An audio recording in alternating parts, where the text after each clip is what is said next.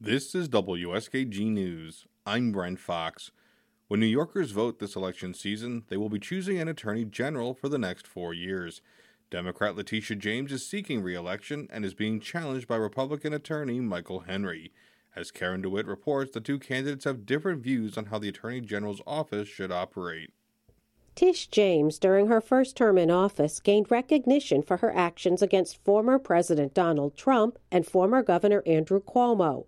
She sued Trump's businesses several times, including an ongoing lawsuit that accuses the former president, the Trump Organization, and senior executives in the company of engaging in years of financial fraud. The complaint demonstrates that Donald Trump falsely inflated his net worth by billions of dollars to unjustly enrich himself and to cheat the system. In August, Trump testified in a deposition related to the legal action where he invoked the Fifth Amendment more than 400 times instead of answering any of the questions. James also issued 2 key reports on the actions of former Governor Cuomo and his administration. The first, in late January of 2021, found that Cuomo and his health department had undercounted by half the number of nursing home residents who died during the height of the COVID-19 pandemic. Then, in August of 2021, she issued findings on allegations of sexual harassment against Cuomo. The independent investigation has concluded that Governor Andrew Cuomo sexually harassed multiple women, and in doing so violated federal and state law. Cuomo denied the accusations, but he resigned a week later. James, the first African-American and first woman to be New York's Attorney General, was formerly the New York City Public Advocate. Before that, she was a New York City Council member representing parts of Brooklyn. She briefly ran for governor last year. That would have placed her in a primary against Kathy Hochul, who replaced Cuomo as governor. But James eventually decided to seek re-election for her current job. Challenger Republican Michael Henry does not have a career background in politics. He's a New York City-based attorney focused on commercial litigation. He's a member of the conservative legal group, the Federalist Society, and he's appeared on local and national television and talk radio as a legal and political analyst.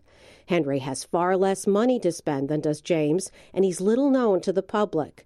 But he's been diligently making the circuits throughout the campaign, including this Republican-sponsored clam bake outside Binghamton in late August. Good evening, everyone. My name is Michael Henry, and I am running to be your next Attorney General. Henry says James has politicized the Attorney General's office by going after big-name targets like Trump. He says that wastes taxpayer money. Now, we all know about Letitia James and her weaponization of her office. In the case of the report on sexual harassment allegations against Cuomo, though, Henry says James should have gone further and issued criminal referrals.